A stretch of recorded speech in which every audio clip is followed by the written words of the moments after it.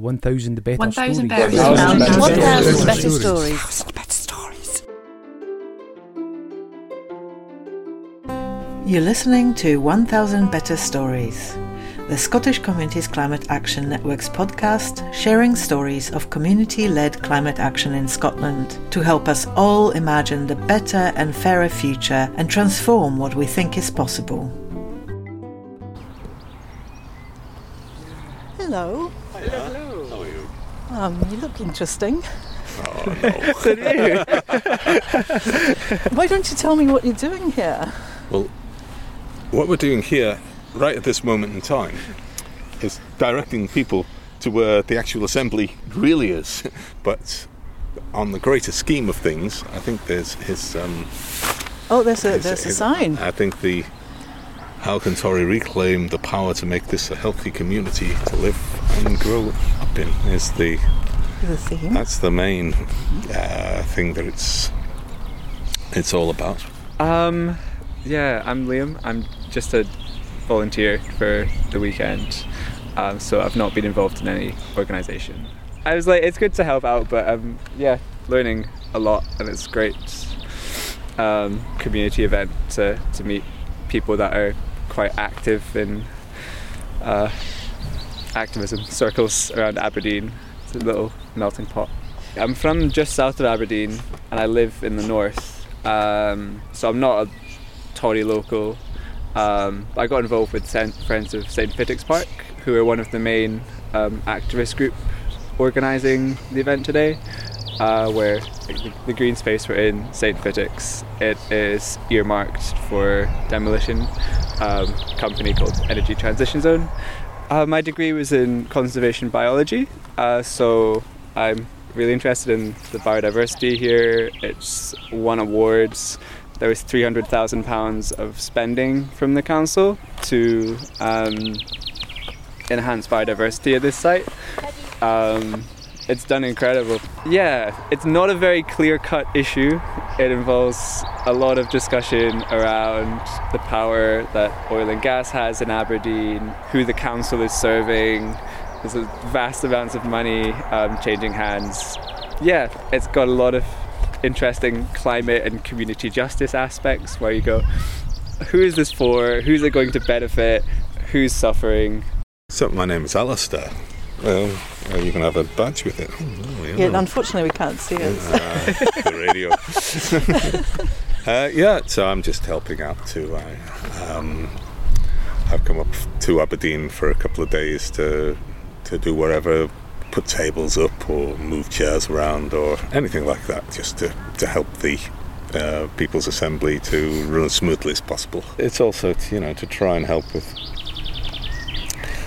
if we live in a democracy, then we ought to be able to ensure that what goes on is actually for the best for all people, not for a small minority who are going to make a lot of money. They're going to exploit the poorest even more, if I've understood correctly. That's what I think is happening. But, if you go over there, it's by the old folks' home, by the Balnagorsk. Balnagorsk.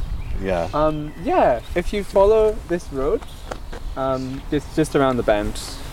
Or you can just go around the back on the path there. True, that would be nicer. Just go. So just over the hill then? Yeah. It's like 3 massive tents, like don't worry, Okay. It's nothing small.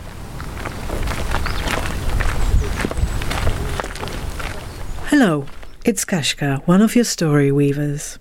That was me making my way to the day one of Torry People's Assembly at St Fittick's Park in Aberdeen on Saturday 27th of May, earlier this year. We'll hear more from the gathering later. But first let me ask you, do you know what People's Assembly is?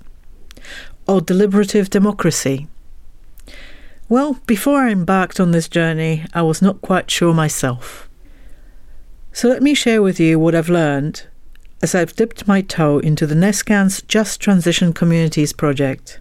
The project that was conceived last November, and with support from the Scottish Government's Just Transition Fund, Nescan, or North East Scotland Climate Action Network, along with several partners, embarked on the pilot year. Here is Alison Stewart, Nescan's hub manager, explaining the transformative thinking behind it at the Knowledge Exchange get-together for the project partners in June this year. When we talk about getting to net zero, there is a tendency to limit ourselves and our imaginations. We need to think bigger. We need to think holistically. We need to think collaboratively and inclusively. And we need to think of systems change. When we discuss what a just transition means, the main barriers to change, to transition, is that our current decision-making processes are flawed.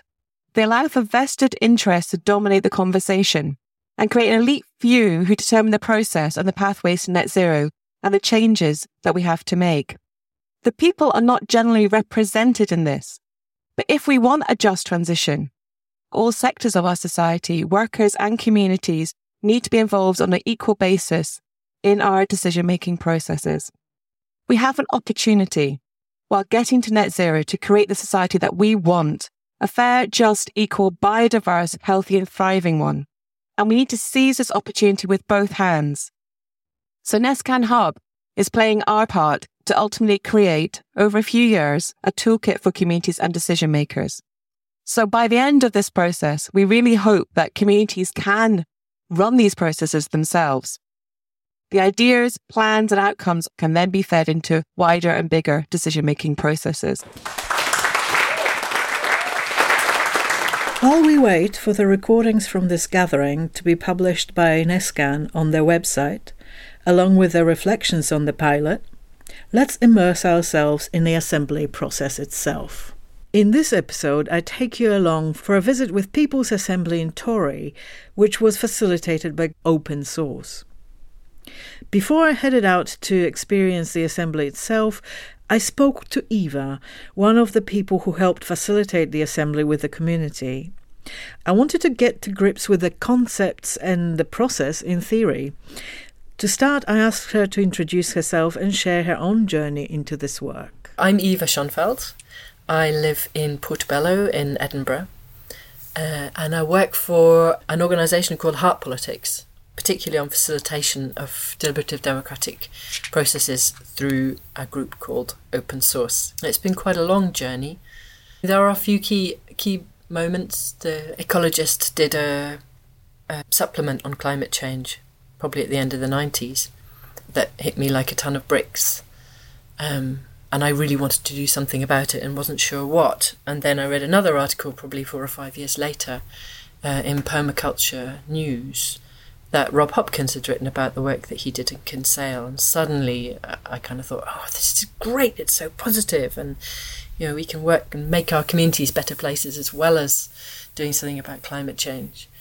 So I managed to shift my work to be working mostly in that for quite a few years and then burnt out and came back slowly into climate action in different ways, but particularly with Extinction Rebellion, which is where, you know, I first came across this idea that we could use democracy really differently.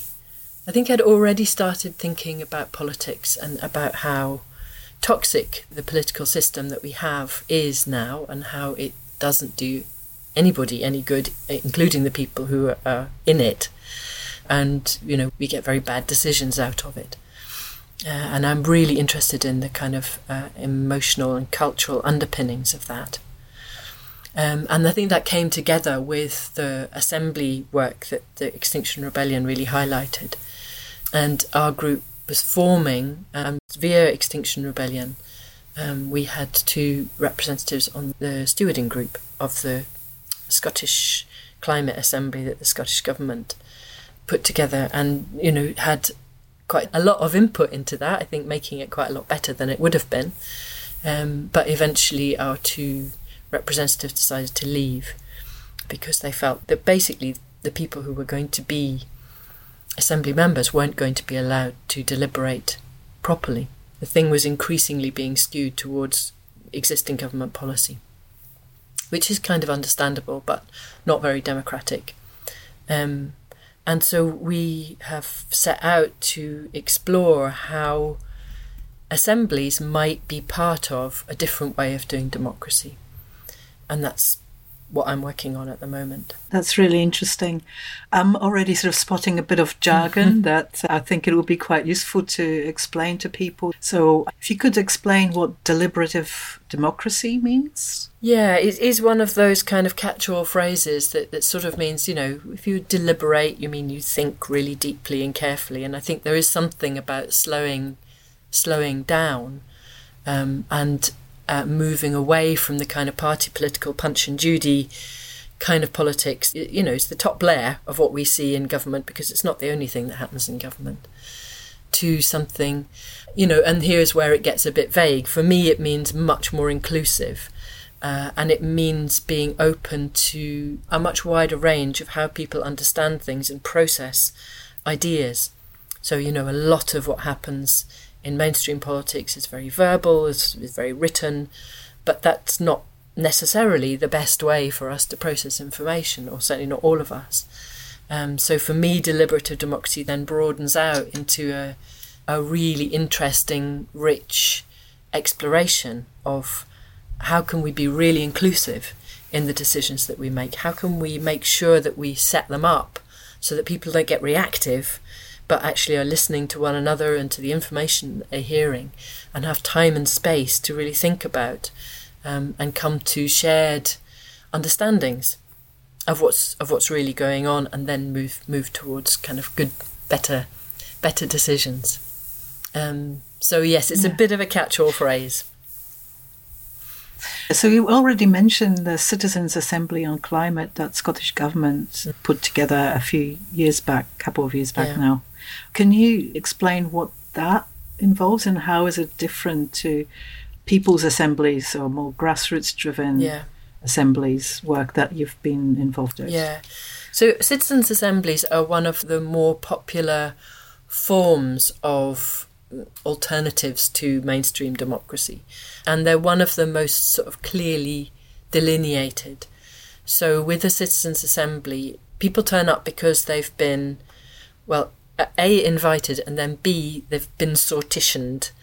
So the sortition process, I don't exactly know how it happens, but the intention is to try to get a representative sample of the population of whoever's being consulted here. So you'll select for different demographics, for age and education and race and gender, and you'll try and say, okay, so we have got 56% of women in Scotland, so we'll want to make sure that 56 out of 100 people in this Citizens' Assembly end up being women. So we're trying to sort of build a mini picture of all of us within the group who become members of the Assembly, and no one else joins. It's a closed group that normally lasts over several weeks. It's normally around 100 people. And there's a kind of phasing of it where there's input from across a spectrum, which is also really important. So you'll have an input of people with different views, but who have some kind of expertise, some reason to be the people who you'd go and ask about this particular subject that we're looking at, so that people can compare. And the idea is that people are presented with these different ideas, and then they deliberate, they talk in small groups and talk in big groups, and have different, there's different methods of helping people work through the material that they've got to come to some kind of shared opinion. And obviously it's rarely 100%, but it can often be quite high, just because this process of filtering and boiling down and taking time and throwing ideas around together tends to move people towards more common ground, tends to move away from the polarisation that we're used to in politics at the moment. So that's the Citizens' Assembly, and that's usually put on by the government and feeds into government policy in some way. That is partly because they're quite expensive to put on. Just the sortition process itself can be pretty expensive. And it has tended to be governments who've done that, or local authorities. We're very interested in the idea of citizen-led citizens' assemblies, because we felt that the government was not able to put its own agenda to one side when it hosted a citizens' assembly. And then people's assemblies are, again, a kind of catch-all phrase for like a big meeting. For us to try to bring that together into something that feels like it's a contribution towards something that's really democratic. The outreach phase is as important as the actual assembly itself. The letting people know that it's happening, giving people an opportunity to feed in, to have views on what it is that we should be focusing on, and trying to make the process itself as accessible as we can, is all part of trying to make this feel like it's legitimate. And in some ways it can't be, because there'll always be people who get left out. And so what we see with people's assemblies is that they're particularly good at generating policy ideas. They may be places where people want to take decisions, and you wouldn't say, well, you guys can't decide to start a community garden, even though you found a bunch of other people who really want to do it at the People's Assembly. Of course, decisions may be made there and may lead to action in communities. But in the bigger picture, it may be that communities can come up with ideas for how their local economies could be transformed, or what changes of national policy would be needed in order to make community life be more meaningful and fulfilling and be less damaging to the environment. So that's how we're seeing those. So people's assemblies really good at generating ideas, and if you connect them up across different communities, then become quite a powerful voice, which is part of our kind of theory of change. And then you could have potentially citizen-led citizens' assemblies to make decisions around the kind of policies that have been generated by local people's assemblies. So within our movement, we're relatively well practiced in these kind of processes of helping people to think creatively, to listen to one another, to make decisions that lead on to action.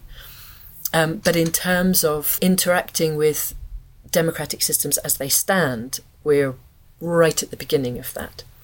And I think the work that we're doing in Torry is our first step into seeing how this community could get more of a voice that feels like it genuinely comes from an informed position of what people in this community feel about particular issues, and that could potentially lead to change. Torry is just south of the river in Aberdeen, and is a community that has been in the news quite a lot recently, and it's quite an extraordinary place to go to because it does feel like it has ended up at the sharp end of some very bad decisions over the last 30-40 years.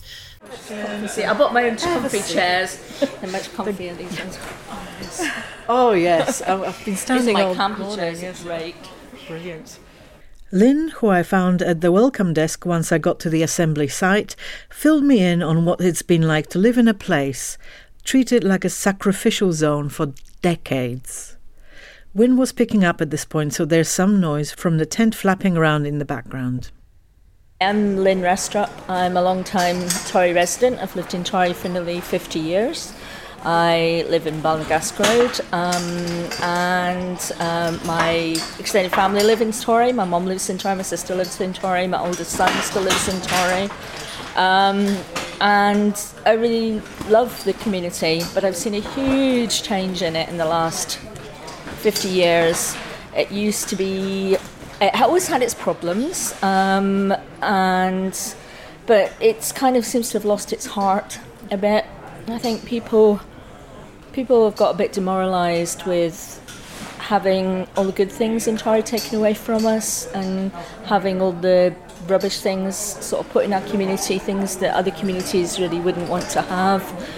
And it's after a period of time, I think people just get a bit demoralised about the fights. So some of the things that historically have happened in Torry, like we've lost access to the sea on one side of us, back when they demolished Old Torry, and the tanks were built for the oil and gas companies down there. So that was a huge part of Torry heritage from being an old fishing village. So we lost that connection with the sea then. In more recent times, we've lost one primary school, our only secondary school. We've lost our outdoor sports centre. We've lost our indoor sports centre. We've really... We used to have more medical practices in Torry. We've lost a lot of our retail in Torry. We've lost a lot of our community in Torry because people have moved out of Torry due to a lot of the changes that have been happening. We had a huge thriving Polish population for a while, but due to Brexit and COVID, a lot of them moved away, so we lost a lot of our new Torry folk, which was a bit of a shame. And I think once you lose a primary school and once you lose a secondary school, it stops young families wanting to move into Torry. And unfortunately, since they've put some of the less desirable things in Torry, like the water treatment plant, the incinerator, and we've lost our access to the sea on the other side of Torry, which with the harbour development, which nobody in Torry wanted. We all fought against that, but the harbour board got its way. So to lose your part of your history with the connection with the sea, to lose a primary school and a secondary school, have an incinerator built right beside one of our two remaining primary schools. Basically, if you're in the school playground and could kick a ball hard enough, you could hit the incinerator. So Torry is a community, we're ageing population. I'm 60 now, so the fight that I'm doing is not necessarily for my benefit, it's for our younger community members, because it's going to be a dying community, because nobody with young families is going to want to move here. So instead of having a thriving population of people who lived for generations in Torry, loved living in Torry, and even when they moved away had really fond memories of being in Torry, we're just going to be seen as a place that people only live in Torry if they have to, and as soon as they get the opportunity to move, that's what they're going to do. Because to be honest, if I was younger and we're raising my family now, I don't know if I would want to stay in Torry, and that really breaks my heart to say that. I personally don't see how you can create anything green, truly green, by destroying the only green space that a community has. So I think loss of St Fittick's Park is the last straw for a lot of people, and it's galvanised a lot of people. They've thought, well, we've put up with this, we've put up with that, but actually, it's not all right. We're not just going to say, okay, well, just lose our park as well, because at some point the community has to say enough is enough, and I think that's where we are. And one of the main things that people say when you go and ask them, shall we do an assembly in Torry, is don't bother, it won't work. And the council never listens to us. So that is life in Torry. And basically it's not okay. It's not okay in Torry, and it's not okay anywhere else. And so our assembly is an attempt to encourage people who live in Torry to come together and give it another try.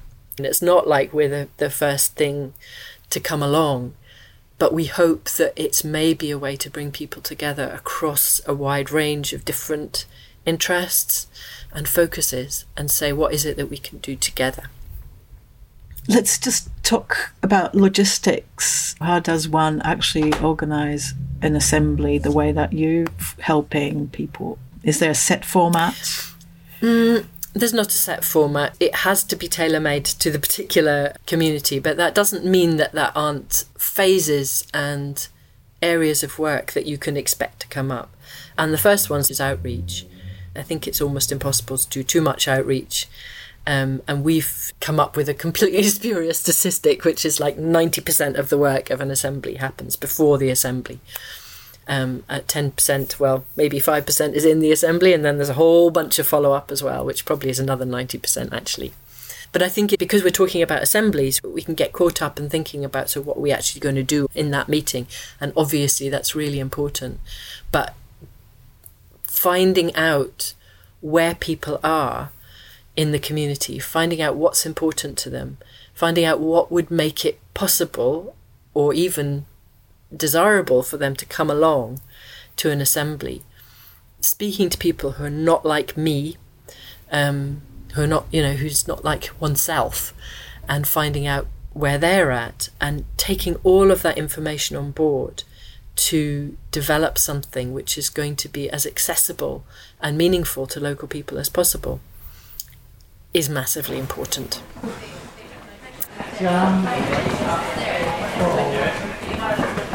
You've been involved in organising this assembly today. Why did you get involved? What prompted you to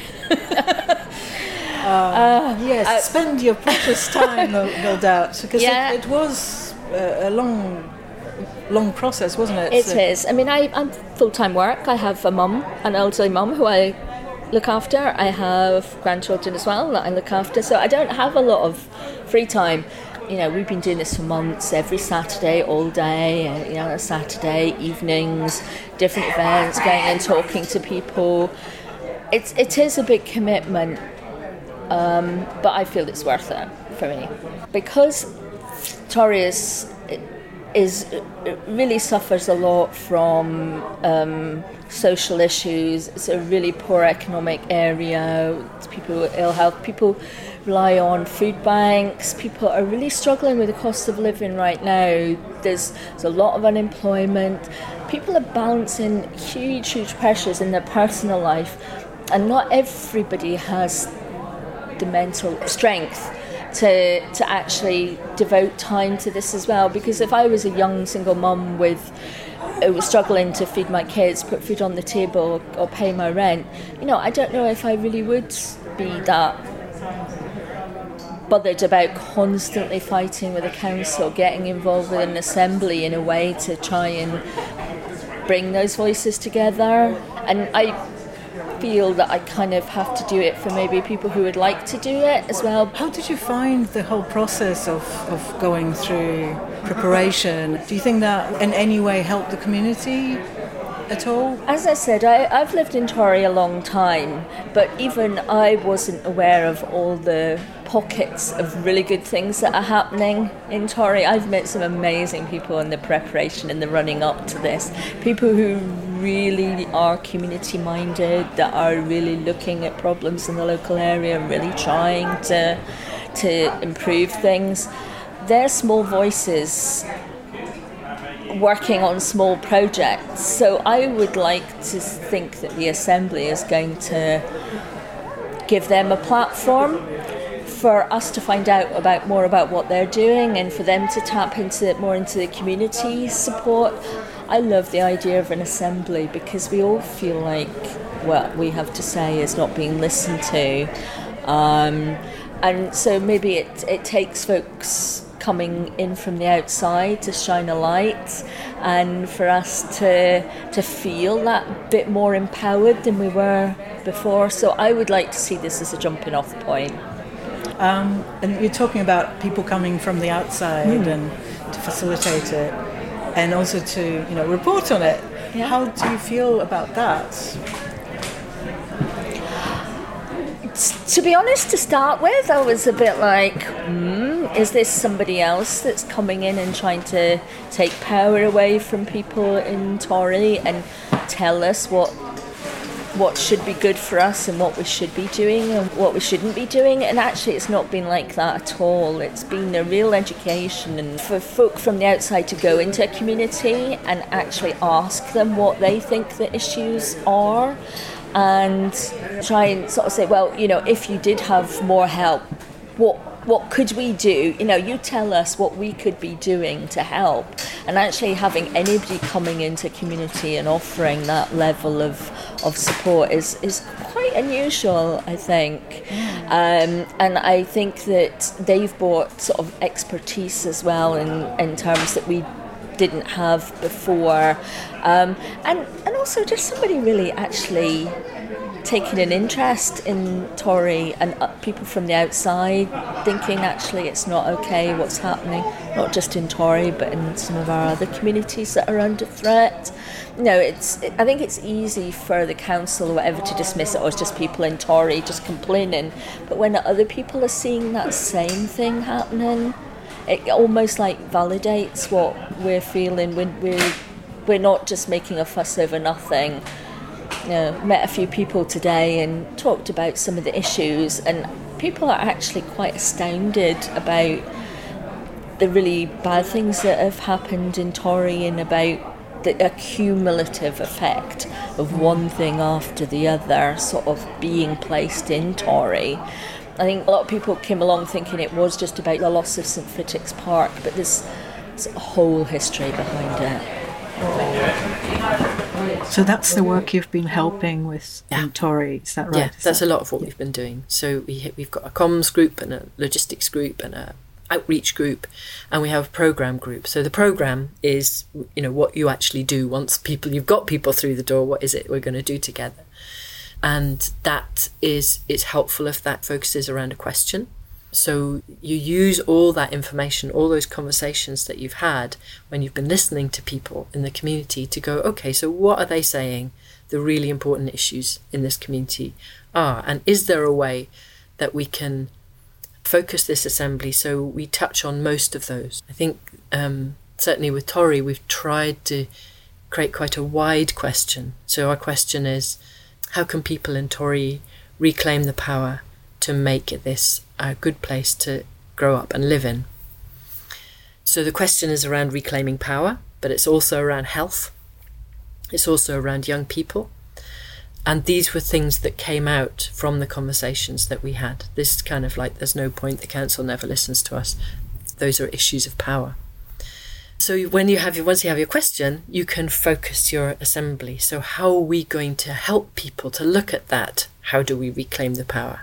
How are we going to help people to look at what is it like to grow up healthy in Torry? What would that vision of a healthy community be? And so you may want to have an input phase. You may want to have people speaking at the beginning about possibly a range of views.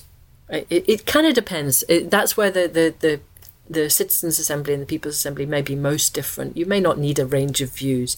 You may just want to give people different opportunities to think about different parts. And in Torry, we've decided to hang the whole of the outputs of the Assembly around a declaration. The declaration has different parts to it, and one of them states the situation in Torry, what has happened and where we are just now. Another part states what do we want to change and who's responsible for that, because I think there's a lot, something that as a transition person I'm all about, what can the community do together? And this just has not washed in Torry. I think people do things, and they have done things for the community and will continue to, but they're furious with the council. And there's a social contract that has been broken, and people aren't just going to let that go, so it has to be dealt with. What is it that people in Torry want from the council on their own terms, reasonably, with a timeline that has been thought through and is reasonable? So we're not saying you have to change everything tomorrow, but within this reasonable point of view, we want you to have addressed this. So that's the declaration would encompass all of those things. And then there's another piece of work which is more kind of inward facing, which is what is the community going to do about this? So both what kind of tasks and projects might we want to happen in Torry, but also if the council don't do what we said, what's our next step? Are we going to move into petitions or going and standing outside the council, or are we going to go and put our bodies on the line and block roads? These are the kinds of things that people in the community might want to think about, and that these are ways of reclaiming power. And so it's important that we explore them. And not everybody in the community is going to want to do everything, and that's another plus, because we can potentially imagine different people doing different things. There's a few more leaves that are arriving. As you might have figured out by now, I turned up on day 1 of 2 of the Assembly, which was all about, according to the programme, looking at the issues we face in Torry and creating a declaration of what needs to change, and then celebrating. By the time I arrived at the assembly tents, the morning session was wrapping up, and people already shared thoughts on problems and on things they would like to see in Torry, each thought carefully written down on a large paper leaf to contribute to the Torry Assembly Declaration tree on display. Now focus was shifting towards the most imminent issue, the situation with St. Fittick's Park. I was just in time to catch a walking tour of the place, led by Richard Kye, a member of Friends of St. Fittick's Park and the Community Council. One of these tours, and we haven't lost too many people. Okay. So is this bit staying here or is it being developed? This bit is staying here. Yeah. And is the proposal then to move the, like they're saying they're going to move the wetland or something? Yeah, that's the wetlands. Yeah. These are the wetlands. You can have a talk. Swamp. Right, the reeds, look. Wow, yeah. Bulrushes. Could be in Florida. Yep. Right, the East Tillis burn starts its life up in the Tillis estate. It's all the waste from just water waste. The infrastructure there is 50, 60 years old, so nobody really knows what goes into it. That's a typical colour. It actually runs alongside the railway in a culvert, and this is where it sort of comes out. And between 2010 and 2014 there was a lot of discussion about this area, a lot of good consultation, and this is the end result. All the wetlands there are artificial. They're all been ploughed out by JCBs, and there's about 200 yards of reed beds till we get up to the next bridge. And the reed beds filter everything out, and every now and again people come and remove the mud and the excess plants. It does work. If you look at the colour of the water and then our next stop up in the bridge, compare the colour. If you want to taste it, carry on, but I would not recommend it.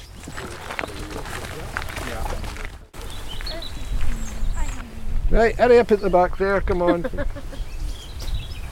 Right, if you come back here in a couple of years' time, unfortunately, this might be fenced off, and from here all the way, that big triangle there, that's all going to be an industrial estate.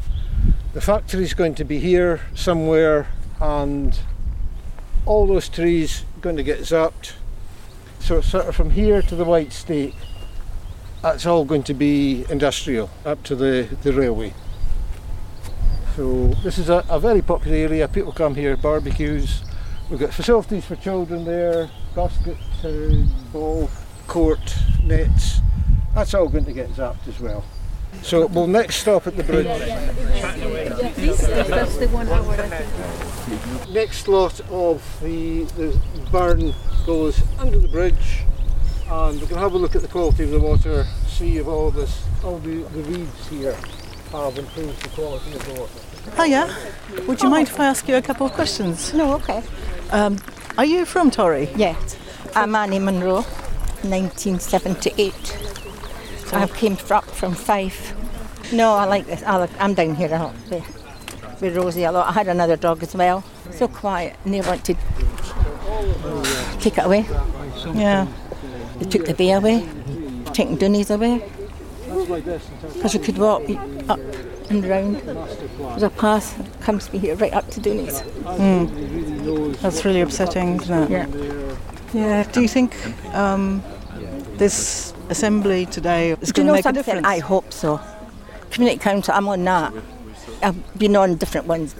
But it's apathy, and it's because when we didn't have a Community Council, kind of said about the incinerator, but people go, they're going to build it anyway.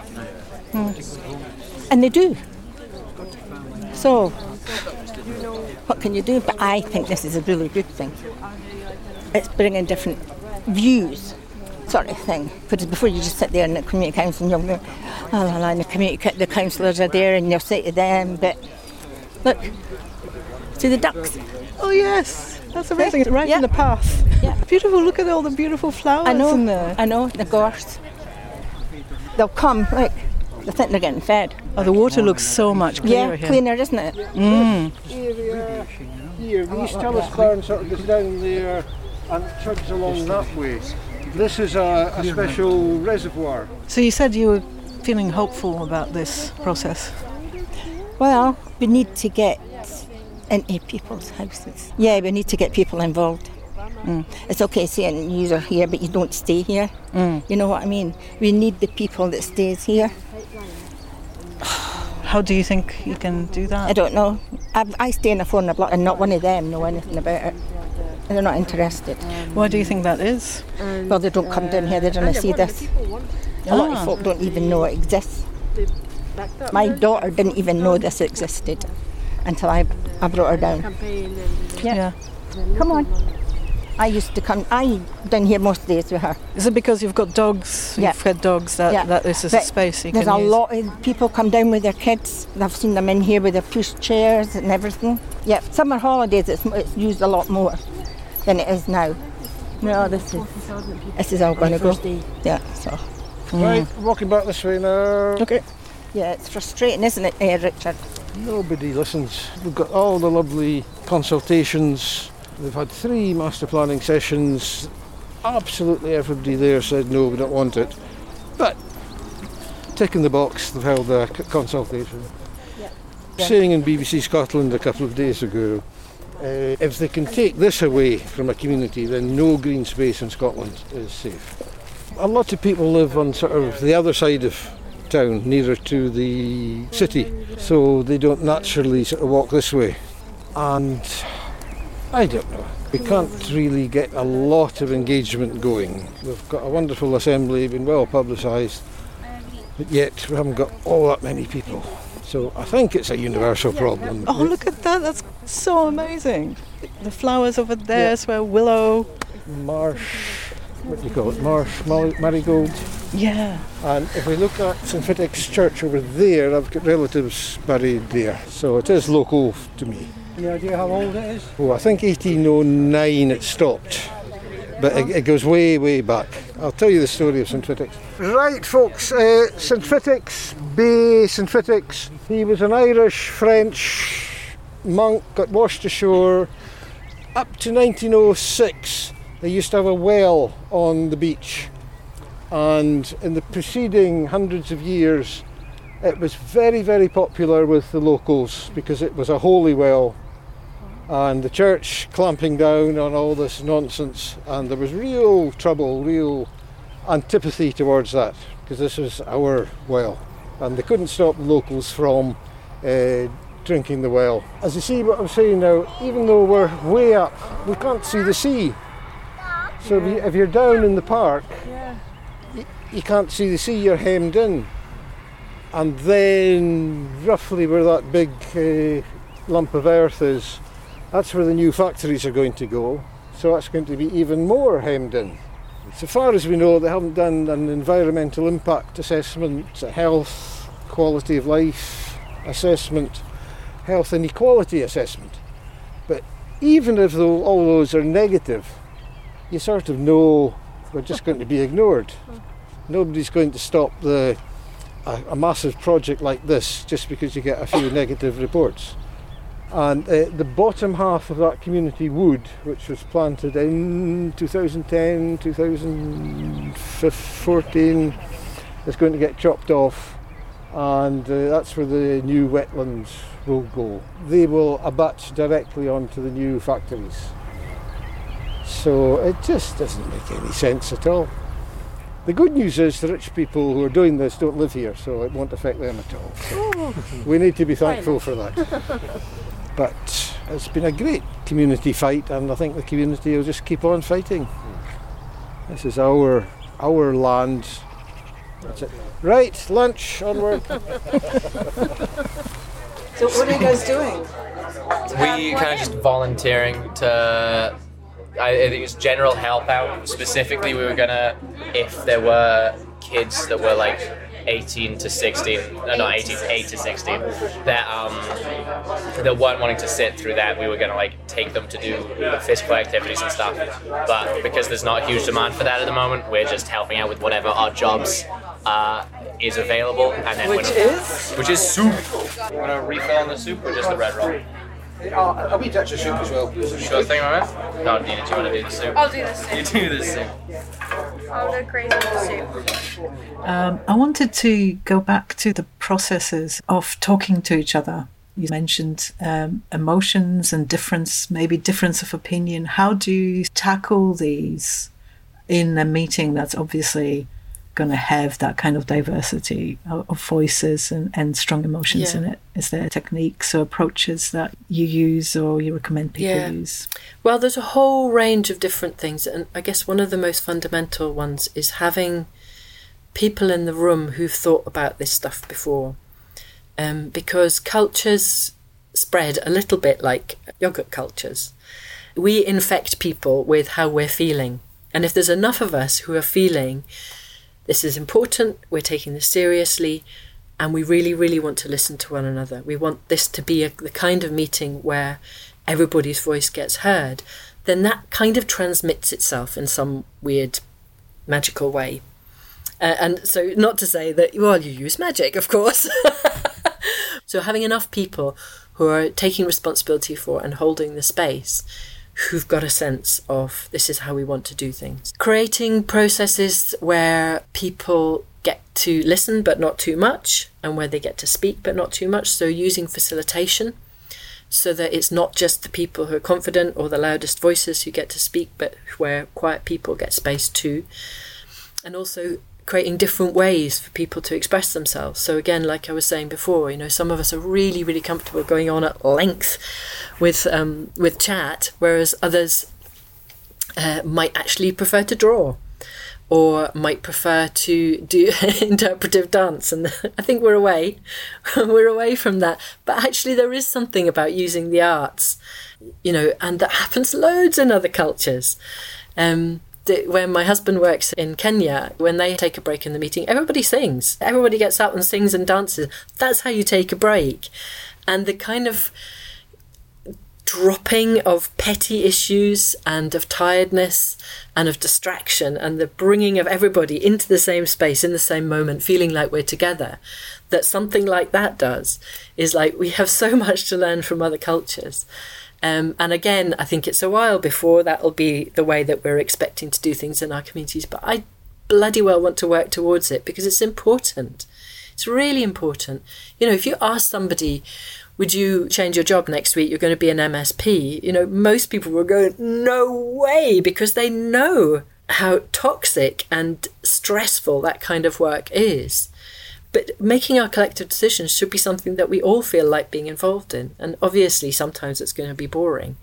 But it is something about ways to make these processes feel more approachable, feel more fun, feel more engaging. That looks amazing. What are you doing? We're doing some leaf printing to make a big banner for the park.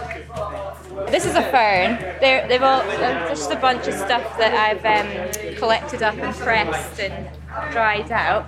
And then if we pop it onto the fabric over here. So how come you're involved in this? I live in Torry, and the park, we walked around here loads during lockdown and everything, so quite familiar with the place and enjoyed spending time here. So I've been sort of involved with a campaign to save the park, and I knew somebody who was part of organising this thing, and she asked if I wanted to come down and do I'm also an artist, a textile artist. So, wonderful. Hence the banner. And printing. Yeah. Printing. Are you coming through with me? Right, I'll show you how to print it. So you just chop a bit of newspaper over the top and use a roller to press it, and then you can lift it off, and then we've got a nice print of a leaf. You can have a go of that. My hands are messy.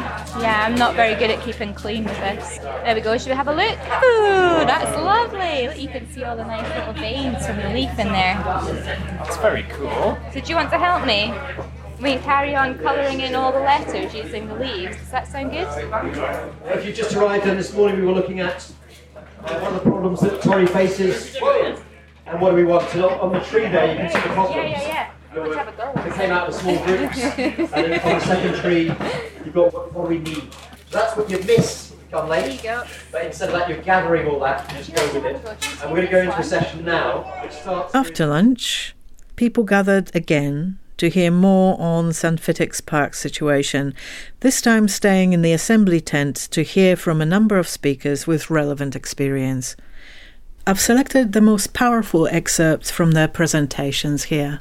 Despite being invited, neither the Energy Transition Zone Company nor the council representatives turned up to contribute. Instead, Eva kicked off the session on behalf of ETZ, drawing on their contributions elsewhere. She donned a hard hat to better get into the role. There's a little bit of generator noise in the background, which was used to power the laptop with her presentation. Maggie McKinley, ETZ Chief Executive, said on Radio Scotland yesterday that a small part of St Fittick's Park is needed by ETZ because of its location next to Aberdeen South Harbour. ETZ will work closely with the community to minimise the development of St Fittick's Park, but maximise the impact in terms of jobs in a way that ensures ETZ are protecting and enhancing biodiversity and looking at other facilities that will enhance the park overall. My hat is off, I'm not ETZ anymore. Next up was Hannah from Grampian Community Law Centre, a part of Robert Gordon University's law school. She's been working with the community on challenging the rezoning of St Fittick's. So, obviously the planning process, as many people who have become involved with St Fittick's Park have found out, is not particularly user-friendly. It is very tricky to use and understand, and it is not made for the lay person. So we have this process which is designed to be democratic, where we have a new local development plan comes into play every once in a while. And around about 2019-2020, we had the emerging local development plan for Aberdeen. But as the new plan emerged, there was very quickly decided amongst decision makers that the park would have a different use. Obviously, things had developed with the port, so we had the port taking over the Bay of Nigg and starting to creep, and then the powers that be decided, actually, that park looks just fine for a load of industrial units, so we'll have a bit of that as well. And obviously there's some money behind it. Okay. So I guess it feels a wee bit like a fait accompli. It must feel like that to the community. It feels that there's no hope, we're done here. It's, the decision's made. But actually, we've been working for months now with the Friends of St Fittick's group to understand what legal avenues there are to challenge this. And we have got avenues that we're investigating. So this is not the end. This is very much the beginning. And it's going to be a long road ahead. That's a big process. I've just been through it with another community campaign, and it's stressful and it's time consuming. But if we don't stand up to these things, then no land in Scotland is safe, as Richard very wisely said on Radio Scotland yesterday. practice. You want to just turn to the person next to you, just because you've heard two quite different presentations. Just take a moment to think, just share what that feels like, having listened to the person with the hat, and then to Hannah. Yeah, what did you get out of that? What were the differences in what was being said? What were the different feelings with that? Just turn to the person next to you just for a moment. Do that. So my name is Scott Herrett. So I'm here representing the Friends of St Fittick's, which is the sort of campaign group what got set up to protect the park. So I moved to Torry about 2.5 years ago, and I can remember going down into the park, and it was just before the harbour's been getting built. But I can remember going down into the park one day, a bit like today, walking down, and it was a really sunny day, walking down the hill, and there's just this natural amphitheatre bowl looking out to the Bay of Nigg. And I just thought, this is amazing. Like, this is an amazing place. And I basically ended up living here. And so now, if you go down there, that is gone. That is all gone. Even though it's in the water, it's affected the park. And that's what's going to happen if they take a third of that park and stick a long big factory which no one knows what it's for. So I'm really angry, and I'm really angry because of obviously what's happening, but I'm also angry because ETZ Limited decided not to come and look people in the eye. So I actually helped put another assembly on which was more focused on basically looking at this idea of a community asset transfer of the park. And 2 years ago we asked them to come and present their plans, and they said that the plans weren't ready, so they didn't want to come. Since that time, it's been 2 years, and they've said exactly the same thing. So I'm going to leave that up to your own conclusions, like what that actually means. It's not about energy transition, it's about a private land grab of our land, of public land. We all own this land, collectively, in commons. That is what it's about. And that happens, not just in Aberdeen, that happens across the world. And we need to stop that. And the only people who are going to stop that is people like you. I appreciate there's a mixture of people from Torry and from outside of Torry. This is happening in your communities as well. But the only way to change that is likes of you getting together wherever your communities are and trying to sort of do something about it, and not relying on people in suits in the big offices to try and do something about it. It's only going to change if we do something about it. As you probably can recognise from my voice, I'm not from Aberdeen, I'm from Grimsby, and so Grimsby is a place where it's like transitioned, and it's transitioned from fishing to basically nothing, and so it's had a big impact on parts of the town which I grew up in. And so I think I just wanted to sort of highlight is that the Friends of St. Peter's support the real need for an energy transition and this idea of a just transition. And Aberdeen itself has gone through lots of different transitions. So you've had obviously you had the granite industries, the shipbuilding industries, the mills, the fishing, and then obviously we went into oil. And so all those transitions have been imposed on the people, and the people have been in control of those transitions, essentially the same people who want to control this transition now. We have to find a way to control that and direct it so it's actually to the benefits and to the needs of people. So whatever comes next, we need to try to find a way that we're sort of part and parcel of what happens. And I think why not start that in here in Torry, like this, what we're doing today. That's what should happen. It should happen everywhere. So that's what I'm going to say.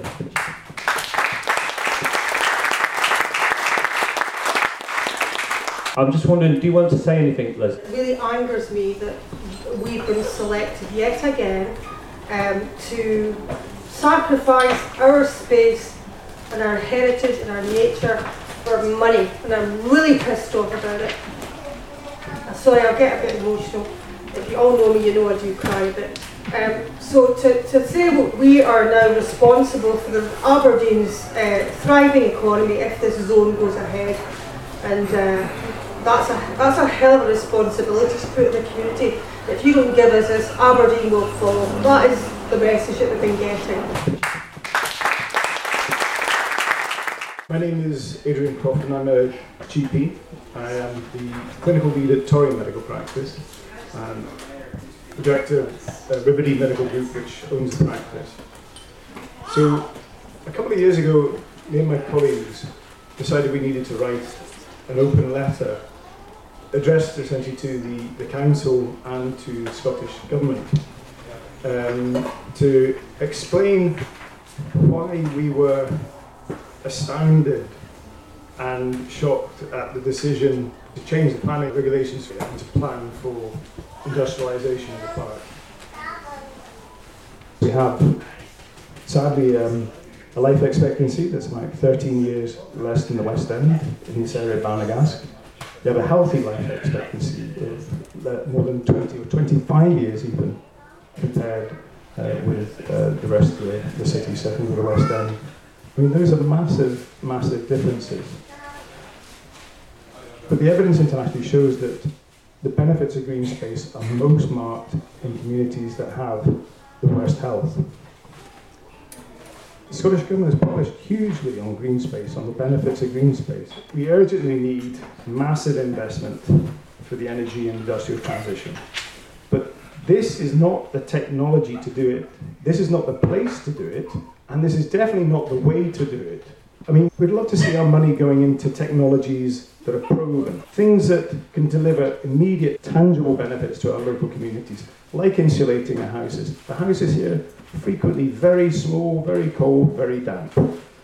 So they could quickly do something there that would massively improve insulation, for instance, in the community. And that would be cheap compared to the money they're pouring into this. This is, of course, just a very short snapshot of the process and only some of the issues that we're focused on. The afternoon continued to explore questions about why these problems keep happening and how can Torry reclaim the power to make this a healthy community to grow up in. Amongst all of the presentations, there was a lot of conversation and contribution from the audience. The format was varied across the day, and many voices were heard and recorded, just like Eva promised.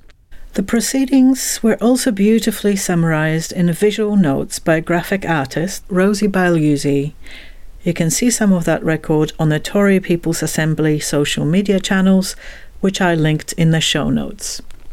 At the end of the day, I asked a couple of others what they thought about the process. My name's David McCubbin and I work for Third Sector Interface. Murray just started last month.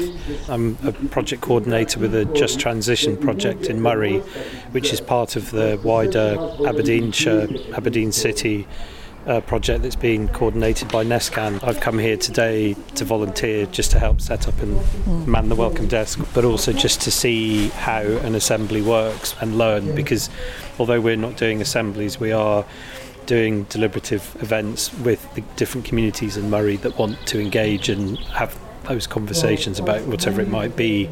And it isn't this top-down, whether it's government or councils or an organisation. So it's trying to get people involved so that they feel part of the process and the decision-making. It's very easy for people to not want to engage or say, well, there's no point in being involved because I'm not going to make a difference. But if we can show that you can make a difference, it will inspire people. And I think communities are looking at other communities to see what are they doing, and then that spurs them on. It's that kind of snowball effect. Yeah. And what's the most useful thing you saw today, during the day? What I really like about it is it feels very friendly and informal. There's no barriers. It's open to all. There's the entertainment for the children. There's nobody suited and booted. It just feels accessible to everybody, and you could see some people were coming on their own and people would go up and speak to them, so you were given the opportunity to mingle, but nothing's forced and nobody's being made to say or do anything they don't want to. I know sometimes when I go to things and you think I just want to listen, I don't necessarily want the spotlight shining down on me or to be given a mic to go up in front of everybody, and because there's the opportunity to write stuff down, the trees they're doing and the leaves, and it's sort of open to all, because this isn't everybody's cup of tea, and this is really nice as well, outdoors, and you're in the place that one of the biggest challenges is being faced at the minute, and it's not just sort of in a community hall somewhere, it's here. And the fact they did the tour earlier and that was really well attended, so you could see this is where the proposals are. I like the fact as well it's drop in and out, so you can come for the whole day, and I know ideally that's what you want, but actually some people might come and think, I'll drop in briefly, and then this is all right actually, and I'm going to stay, and then they stay, and then they might come back tomorrow. My name is Sarah Stroud and I'm a filmmaker. You were saying about the day. Yeah, so my feeling was like sometimes it felt like I was in group therapy.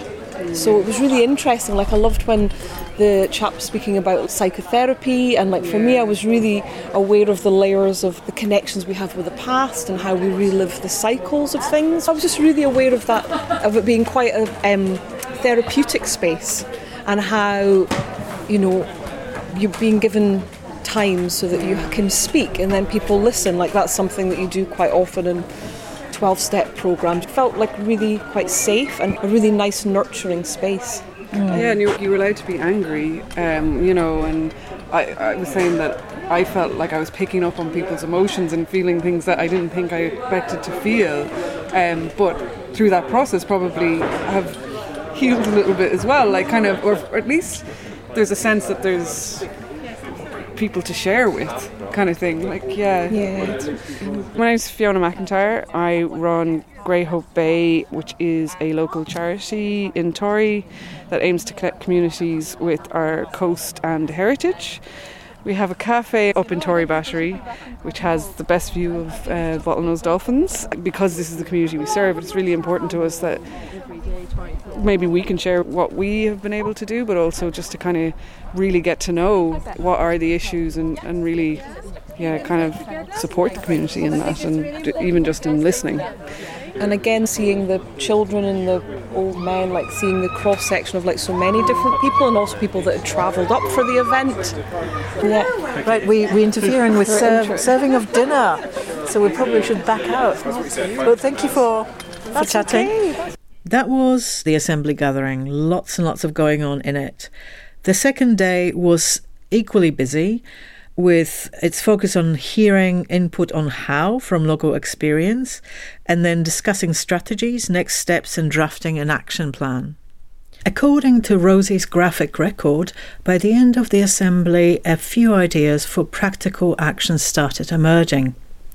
From community litter picks, basketball tournaments, and nature activities at the park to raise awareness and make it an irresistible place for all in Torry, to door-knocking campaigns to reach people in their own homes, discussing heating costs and time-banking ideas, to a vision for a community-led Torry retrofit project creating local jobs alongside warmer homes.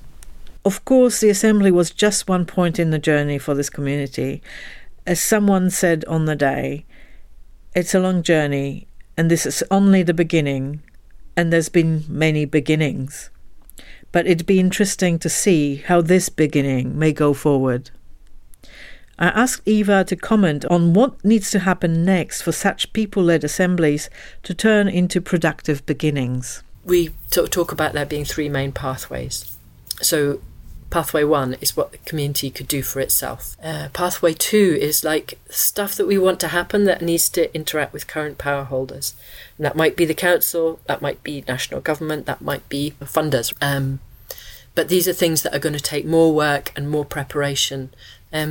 Pathway 3 is a really interesting pathway that's sort of imaginary at the moment, which is to do with the kind of things that I've been saying, is like, what could communities achieve if they decided to step into responsibility for decision making? What could we achieve together if we connected our assemblies and used deliberation to have really, really juicy, generative conversations about how we could do things really differently?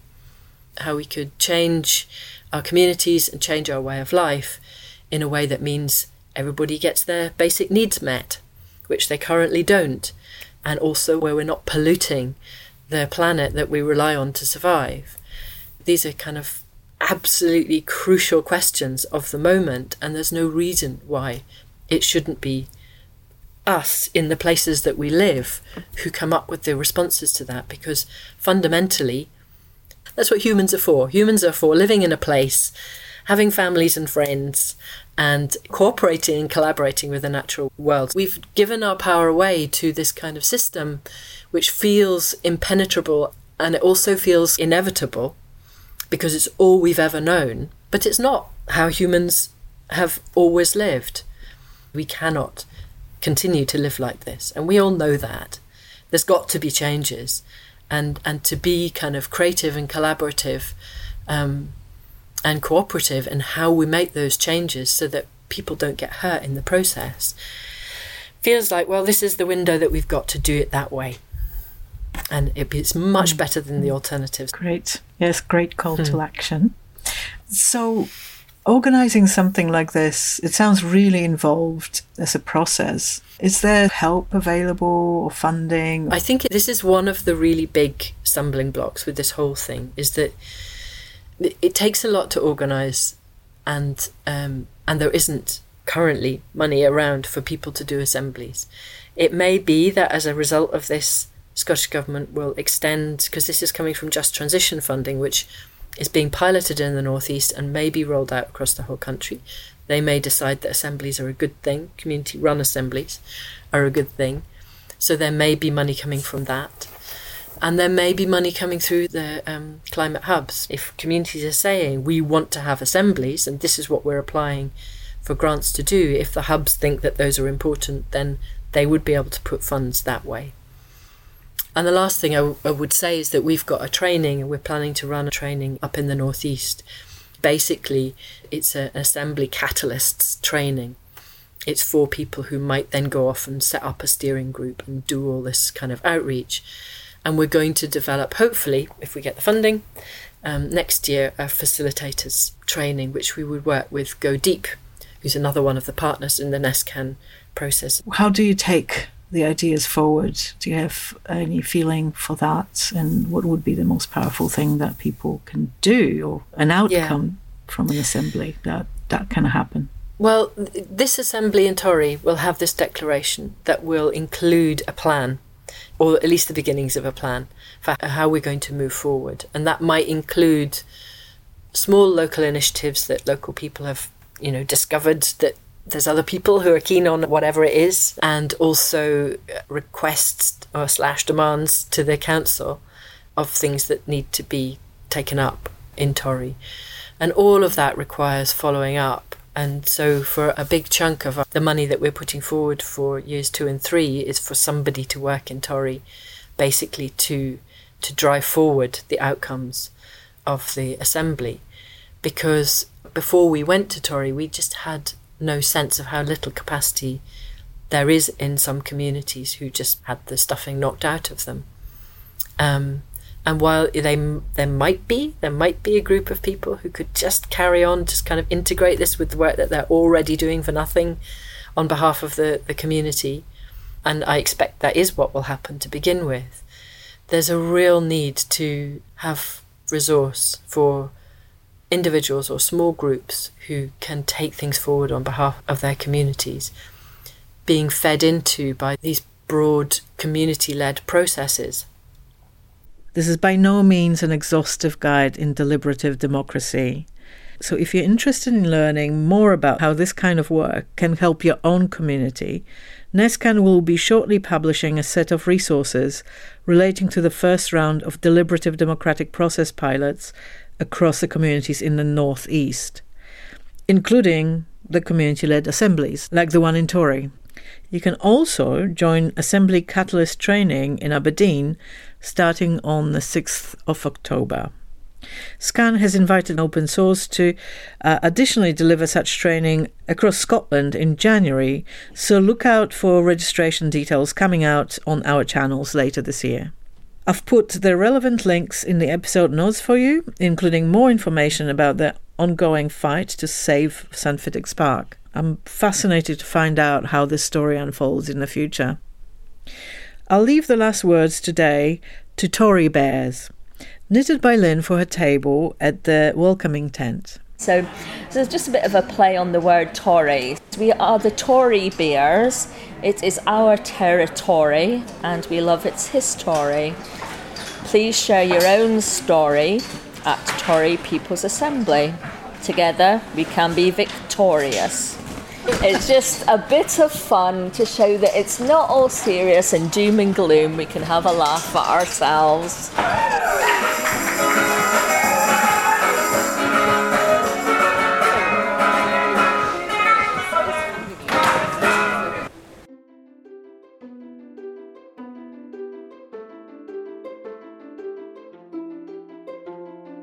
Thanks for listening. If you enjoyed this episode, please give it a like and share it with others. It'll really help us reach a wider audience. If something exciting is happening in your own community, be sure to let us know so that we can help you tell your own story. You can drop our story weavers a line at stories@scan.scot. It's scan, SCCAN, .scot, SCOT. We also offer training and mini-grant support to community storytellers. To keep up to date with our offerings and everything SCAN, check out our website at scan.scot or find us on Twitter, Facebook or Instagram, or simply sign up to the newsletter.